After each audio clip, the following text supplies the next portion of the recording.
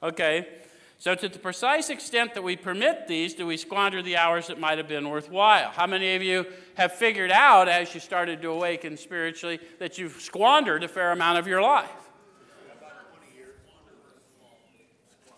Well, but it's relieving to know that I squandered it and you didn't squander it, because I got no power to change you from squandering my life, but I can get disciplined in my thought life and quit wasting my time.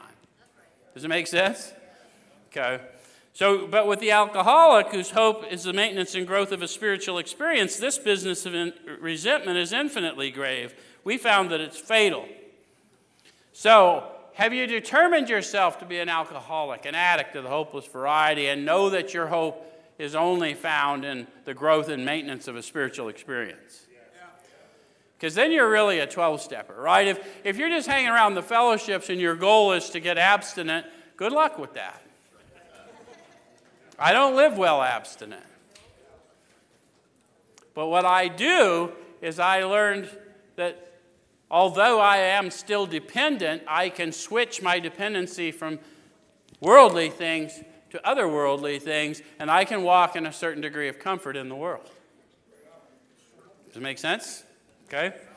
All right, so for when harboring such feelings, we shut ourselves off from the sunlight of the Spirit. The insanity of alcohol returns, and we drink again.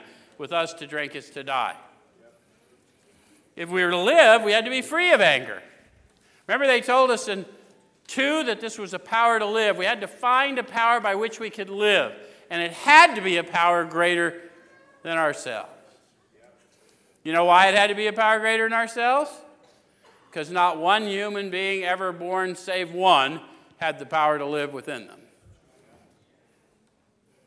Although it flows through us, it is not owned by us. That's not a theological argument, it's just the way it is.